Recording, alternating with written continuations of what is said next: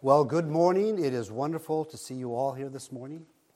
And of course, it's wonderful that I know there are people out there in cyberspace that are looking at me, and I'm imagining who they are, and welcome to those online. The title of my sermon this morning, as you can see from your sermon notes, is Precious is the Blood.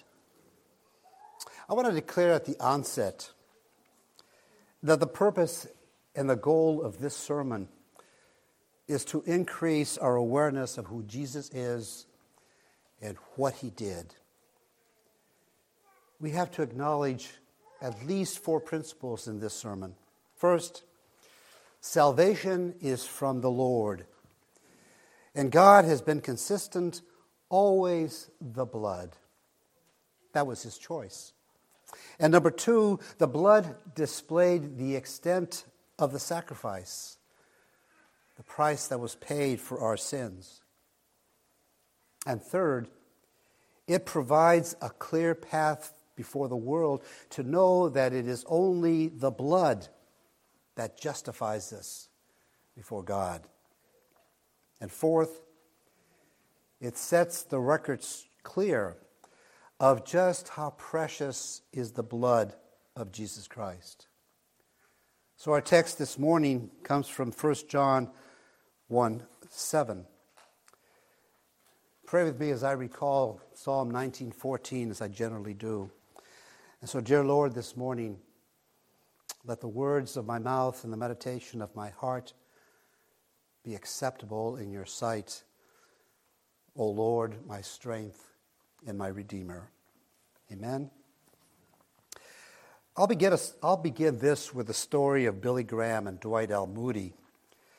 I'm sure I've shared this before. I don't remember when, but the story seems to fit in here as well. And so the greatest evangelist of the 20th century, without question, was Billy Graham. And before that, the greatest evangelist of the 19th century, undoubtedly, was Dwight L. Moody. And they both shared a common trait. They were criticized because of a particular subject that they preached about.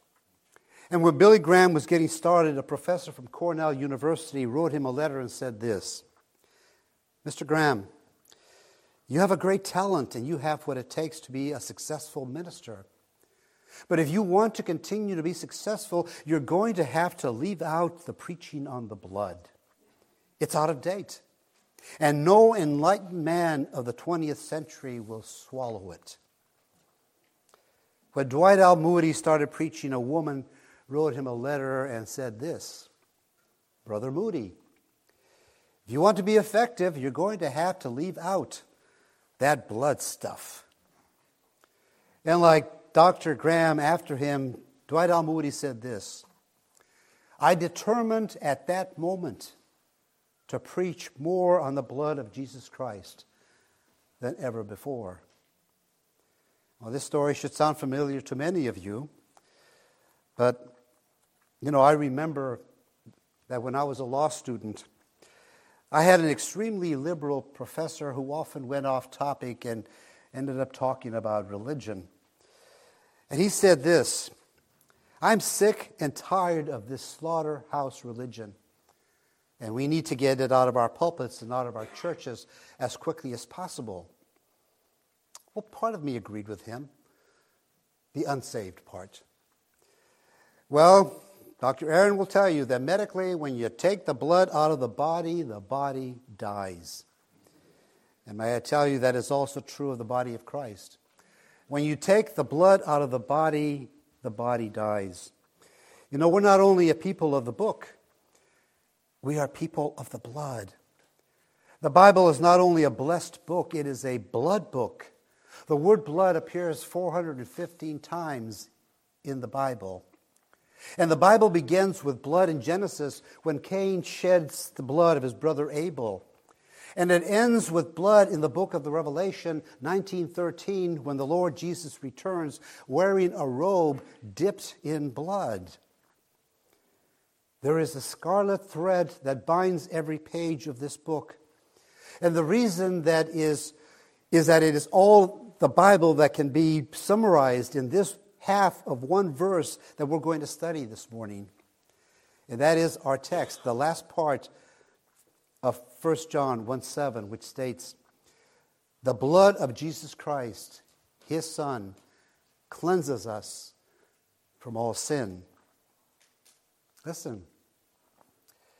The only spiritual detergent that can remove the stain of sin from the human soul is the blood of Jesus Christ. And whether you're a Christian or not, I want you to understand why this is true. And so first in your outline, consider that the blood comes from a supernatural person. The verse tells us of the blood of Jesus Christ, his Son. This is not ordinary blood. There is no other blood like it. The blood that flowed in the veins of Jesus Christ was the perfect, sinless blood of God, the Son. And one of the most incredible verses in the Bible is Acts 20:28. Here's what it says. "Therefore take heed to yourselves and to all the flock, among which the Holy Spirit has made you overseers to shepherd the church of God, which he purchased with his own blood." The blood that was shed on the cross was the blood of God. Now, this is crucial to understand, because if it was God's blood, it had to be innocent. Judas said of Jesus in Matthew 27:4, "I have sinned by betraying innocent blood." Jesus Christ is the only person ever born truly and totally innocent. Every other person ever born is born with a sinful nature flowing through his veins, but not the Lord Jesus. When Jesus died on the cross, he was innocent. He was not guilty of one sin and not guilty of one crime. Now, it is possible for a person to be innocent of a crime but guilty of sin. For example, it's not a crime to gossip, but it's a sin. It's not a crime to perform fornication, but it's a sin. You can be guilty of one, but not guilty of the other. Well, Jesus Christ was innocent of both. And when Jesus was dying on the cross, he said in Luke 23:24, "Father, forgive them, for they know not what they do." Now, Jesus never one time even prayed this simple little prayer, "Father, forgive me." The reason he didn't have to is because he never did anything he had to be forgiven for. Hebrews 4:15 tells us, "For we do not have a high priest who cannot sympathize with our weaknesses, but was in all points tempted as we are, yet without sin." 2 Corinthians 5:21 also says, "For he made him who knew no sin to be sin for us, that we might become the righteousness of God in him." Now, if Jesus had not been innocent, he could not have taken my guilt, because he would have had to have dealt with his own. And the reason he could die for my sin is because he did not have any sin of his own to die for. And Peter said in his epistle, 1 Peter 1:18 and 19, "You were not redeemed with corruptible things like silver or gold, but with the precious blood of Christ." You know, the word precious literally means valuable. Now, the value of something is determined by several things. I was taught when I took economics that one of the things that determines value is supply and demand. But another thing that determines value is rarity. You know, some time ago, I forget when, I was walking in the Warwick Mall, and I turned into a little shop that had some antiques and memorabilia in it. And there on the wall in a frame was a letter written by Mark Twain. And it only had a few words in it and his signature. But that letter was valued at $45,000. Why? Because a letter by Mark Twain is extremely rare.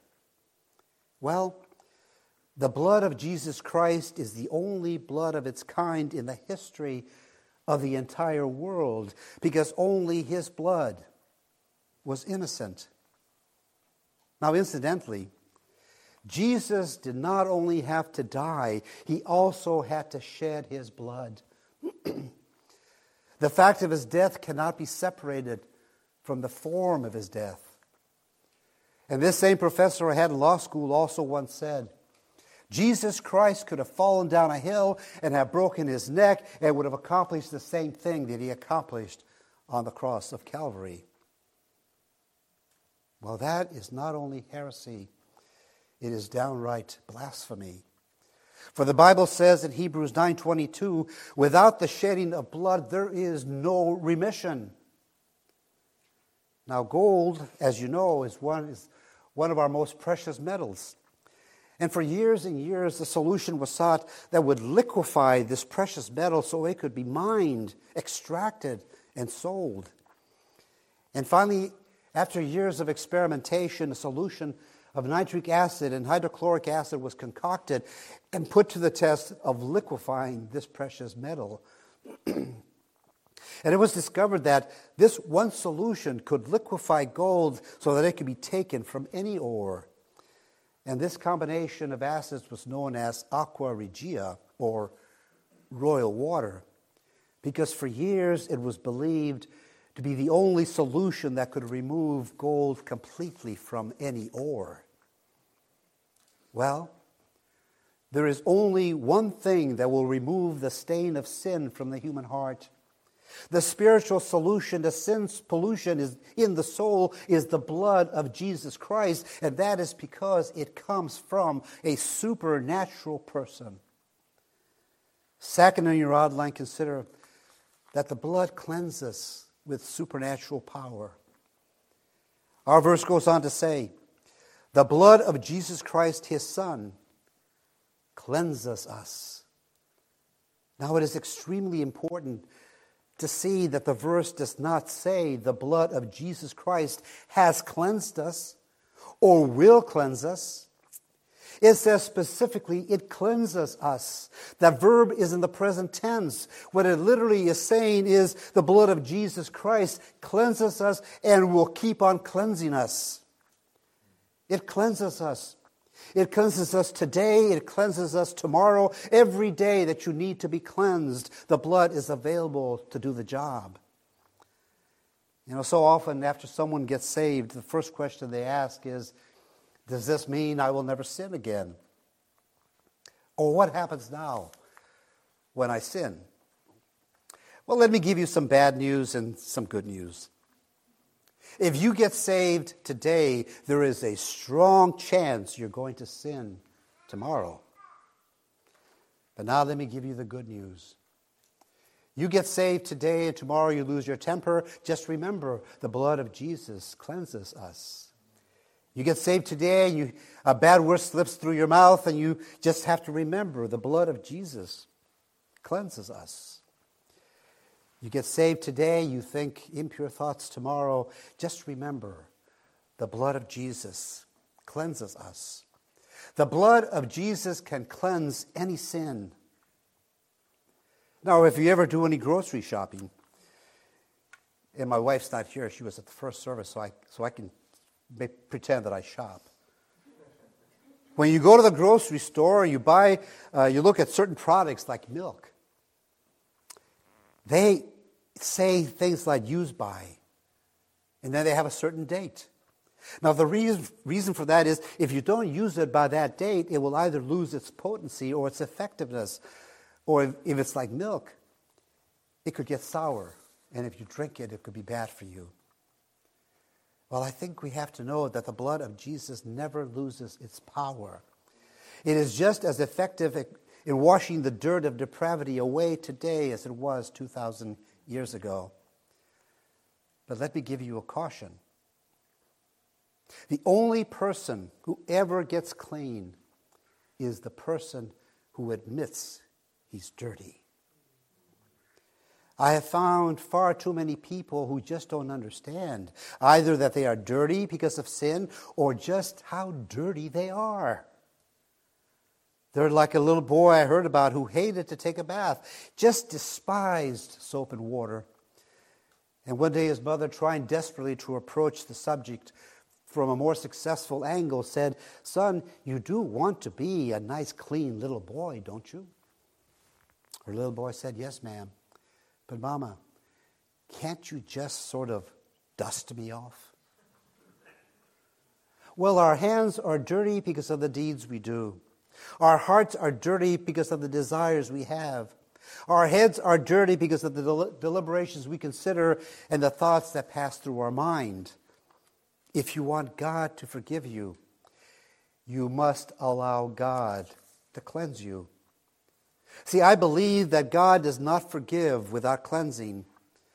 Let me tell you a difference between God and us when it comes to sin. When God sees sin, He wants to cleanse it. When we see sin, we want to cover it. When God forgives sin, He wants to cleanse us. Just imagine a little boy dressed up in his Sunday best, clothes to go to church. And when his mother's not looking, he goes outside and he rolls around in the mud. He comes in, his mother scolds him, threatens to spank him, and he begins to cry. He says, "Mommy, I'm sorry. Forgive me." The mom says, "All right, get out of those clothes and go take a bath." Now suppose the little boy just stands there.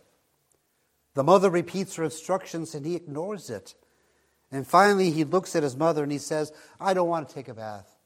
I like this mud." What that little boy wants is to be forgiven, but he doesn't want to be cleansed. He wants to be forgiven because he doesn't want to be punished, but he wants to keep the mud. And sometimes we try to bargain with God in the same way. We ask God to forgive us so He won't punish us, but we want to keep the sin. You can have the forgiveness or you can have the filth, but you cannot have both. And I was reading about how a sailor is designated as the officer of the deck. That means he has to watch late at night. He would have to stay awake for a designated period of time, usually 4 hours, and he's got to keep a watch out to ensure that there's nothing wrong with the ship. The officer of the deck usually stands on the bridge where the ship is controlled and is steered. And at night, there are no white lights allowed on the bridge because they hinder the ability to look out and see other ships that may be obstacles to the safety of this ship. So all the lights and flashlights have a red filter over the lens, maximizing night vision. When these officers would receive messages or documents, they could read every one as long as it was not written in red ink. Because if the document was written in red ink, the red light would blend the ink with the ink of the pen, and you couldn't see what was on the paper. When we receive Jesus Christ, God puts a red filter over the lens of His eyes when He looks down on your life. For all your sins are completely gone. He cannot see them through the filter of the blood of His Son, the Lord Jesus Christ. Third, in your outline, consider the blood completes a supernatural purpose. The last part of this verse says, "The blood of Jesus Christ, His Son, cleanses us from all sin." Now please hear this last phrase. With God, a person who is partially clean is totally dirty. Would you let your dog into your house if he only had 2 of his paws muddy? Of course not. God will not let anyone into His heaven unless they have been cleansed from all of their sins. Now, you see, the shed blood of Jesus Christ is not like STP. It's not an additive that you can give to your heart that gives it that racer's edge. The blood of Jesus is not something that you can add to your religion or add to your ritual or add to your righteousness to cleanse you. His blood alone cleanses from all sin. Now, so many people have the idea that salvation is on the installment plan. When you go buy a house, you make a down payment. And then after you make the down payment, you then begin to make monthly installments. There are some people, some religions who have this idea that when Jesus Christ shed his blood, he made the down payment for our sins, and then we have to make the installments by going to church, keeping the 10 Commandments, being religious, doing good. Well, I've got some news for you. When Jesus shed his blood on the cross, he paid off the entire mortgage. And just before Jesus breathed his last on the cross, he said in John 19:30, "It is finished." Those 3 words in the English language are one word in the Greek language, and it literally means paid in full. Martin Luther, the leader of the Protestant Reformation in the 16th or 17th century, he had a dream. In fact, I guess you might want to call it a nightmare. He didn't know what it was, but in the middle of the night, he saw standing at the foot of his bed a figure that he believed to be the devil himself. The devil had a scroll, and on that scroll were the sins that Martin Luther had committed. The scroll was accurate. It was true. The devil was reading them one after another and pointing a fiery, bony finger into the face of Martin Luther and condemning him and accusing him and saying, "What hope of heaven do you have as a miserable sinner?" And Martin Luther said that he thought his very soul was slipping down into hell. But then the Lord spoke to Martin Luther and said, "Martin, tell him to unroll the scroll all the way down."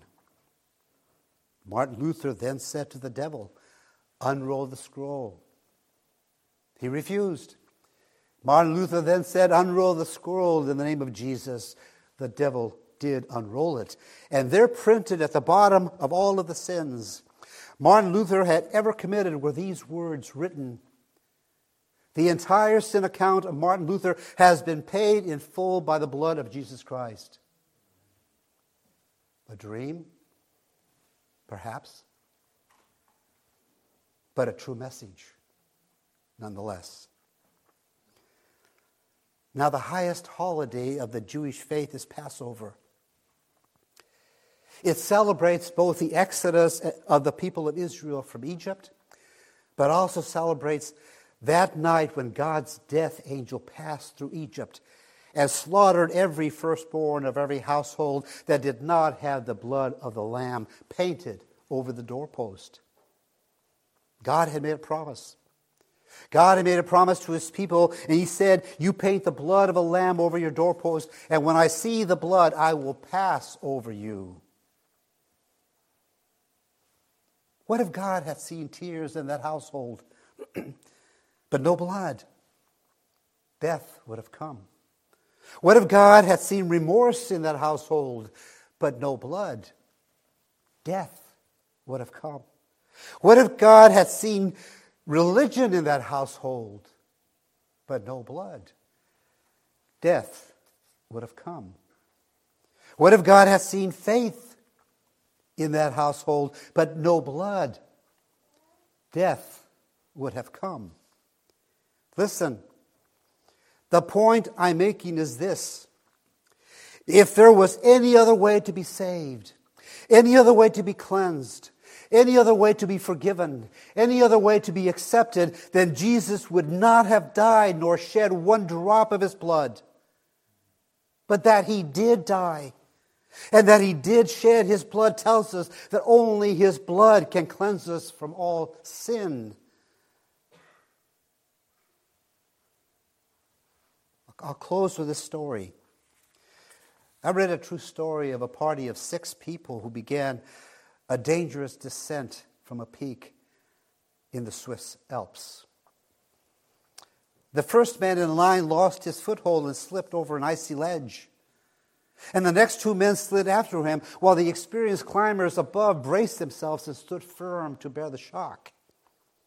They thought, without any question or doubt, that they would simply hold and all these men would be saved by the rope that they were connected to. But when the rope ran its length, the cord snapped in two. The climbers watched in horror as their friends scrambled hopelessly to stop their slide over the slick precipice. Within seconds, the three men fell screaming to their deaths 4,000 feet below. For half an hour, the other three climbers were frozen in silence and fear, unable to move. And finally, they began their slow, painstaking descent down the mountain. Hours later, they arrived safely, eager to find answers. Why had the rope broken? They had been told that true Alpine Club rope would never break, and that was true. The survivors were shocked when on close examination it revealed the rope they had had was not true Alpine Club rope. It was a poor, cheap, fatal substitute. How did they know it was not true Alpine Club rope that professional climbers use?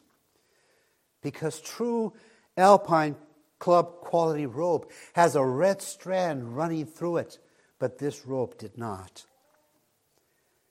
I don't know what your rope of hope is that you're holding on to, counting on it to take you to heaven. But I can tell you what my rope of hope is. My hope is built on nothing less than Jesus' blood and his righteousness. Because nothing but the blood can save me. Service is over. And as you go back into your daily lives, remember what blessings the blood of Jesus has given us. We can believe. We can trust in Jesus for salvation because he shed his blood. The precious blood of God was shed for each of us. Amen? I'll see you next week.